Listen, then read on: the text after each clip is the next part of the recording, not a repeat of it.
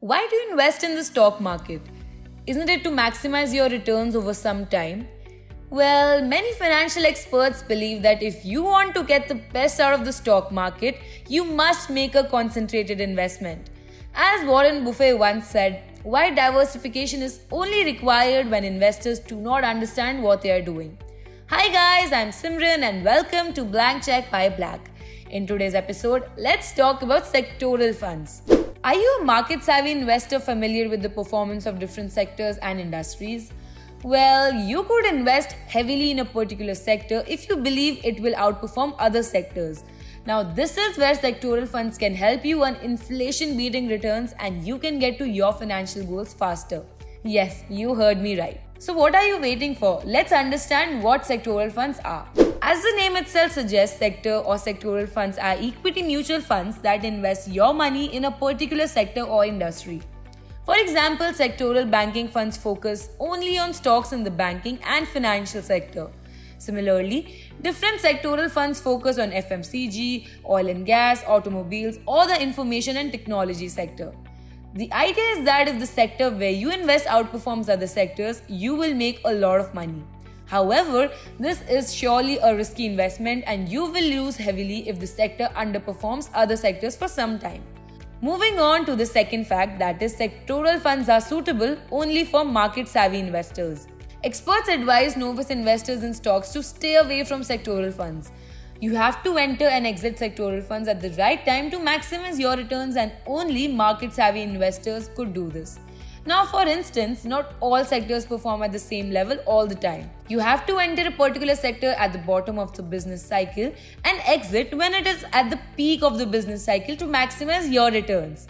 First-time investors in stocks may struggle with market timing, leading to heavy losses.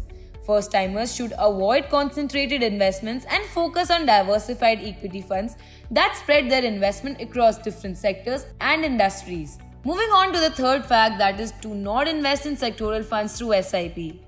You must invest in equity funds through a systematic investment plan or SIP.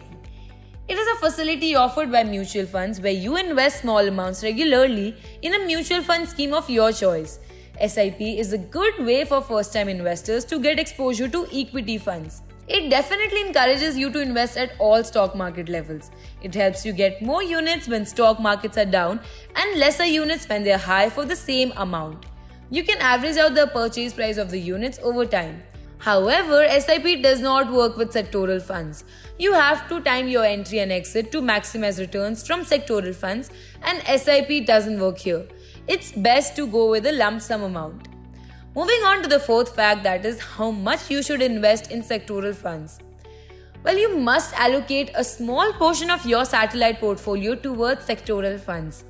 It is a concentrated bet suitable only for investors with higher risk tolerance. You can have around 70 to 75% of your equity portfolio as a core portfolio and the remaining 25 to 30% as a satellite portfolio.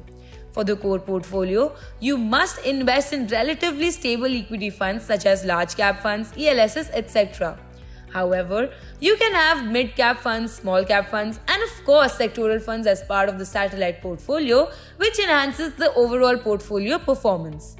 Now, how long should you invest in sectoral funds? Well, when it comes to equity mutual funds, experts suggest that you stay invested for the long term to maximize your returns. However, when it comes to sectoral funds, staying invested for the long term may not be the right approach. Sectoral funds are all about making a tactical allocation or call. You must time your entry and exit into the sectoral fund and make a lump sum investment instead of SIP. For instance, banking stocks do well when interest rates are expected to go down in the economy. If the RBI cuts interest rates in the economy, banks will lower car loan rates, home loan rates, personal loan rates, etc., and more people will take loans. This is good for banks that would see a higher loan growth and their share price would go up. Now, sectoral banking funds invest most of their assets in banking stocks. Investors who enter sectoral banking funds at the bottom of the business cycle, say when banks are not doing too well, make their entry at lower price levels. However, once banks start to do well, the value of the sectoral banking fund rises. The investors must exit the sectoral banking fund before the RBI decides to hike interest rates in the economy to maximize their returns. Moving on to the next one, that is, what are the risks associated with sectoral funds?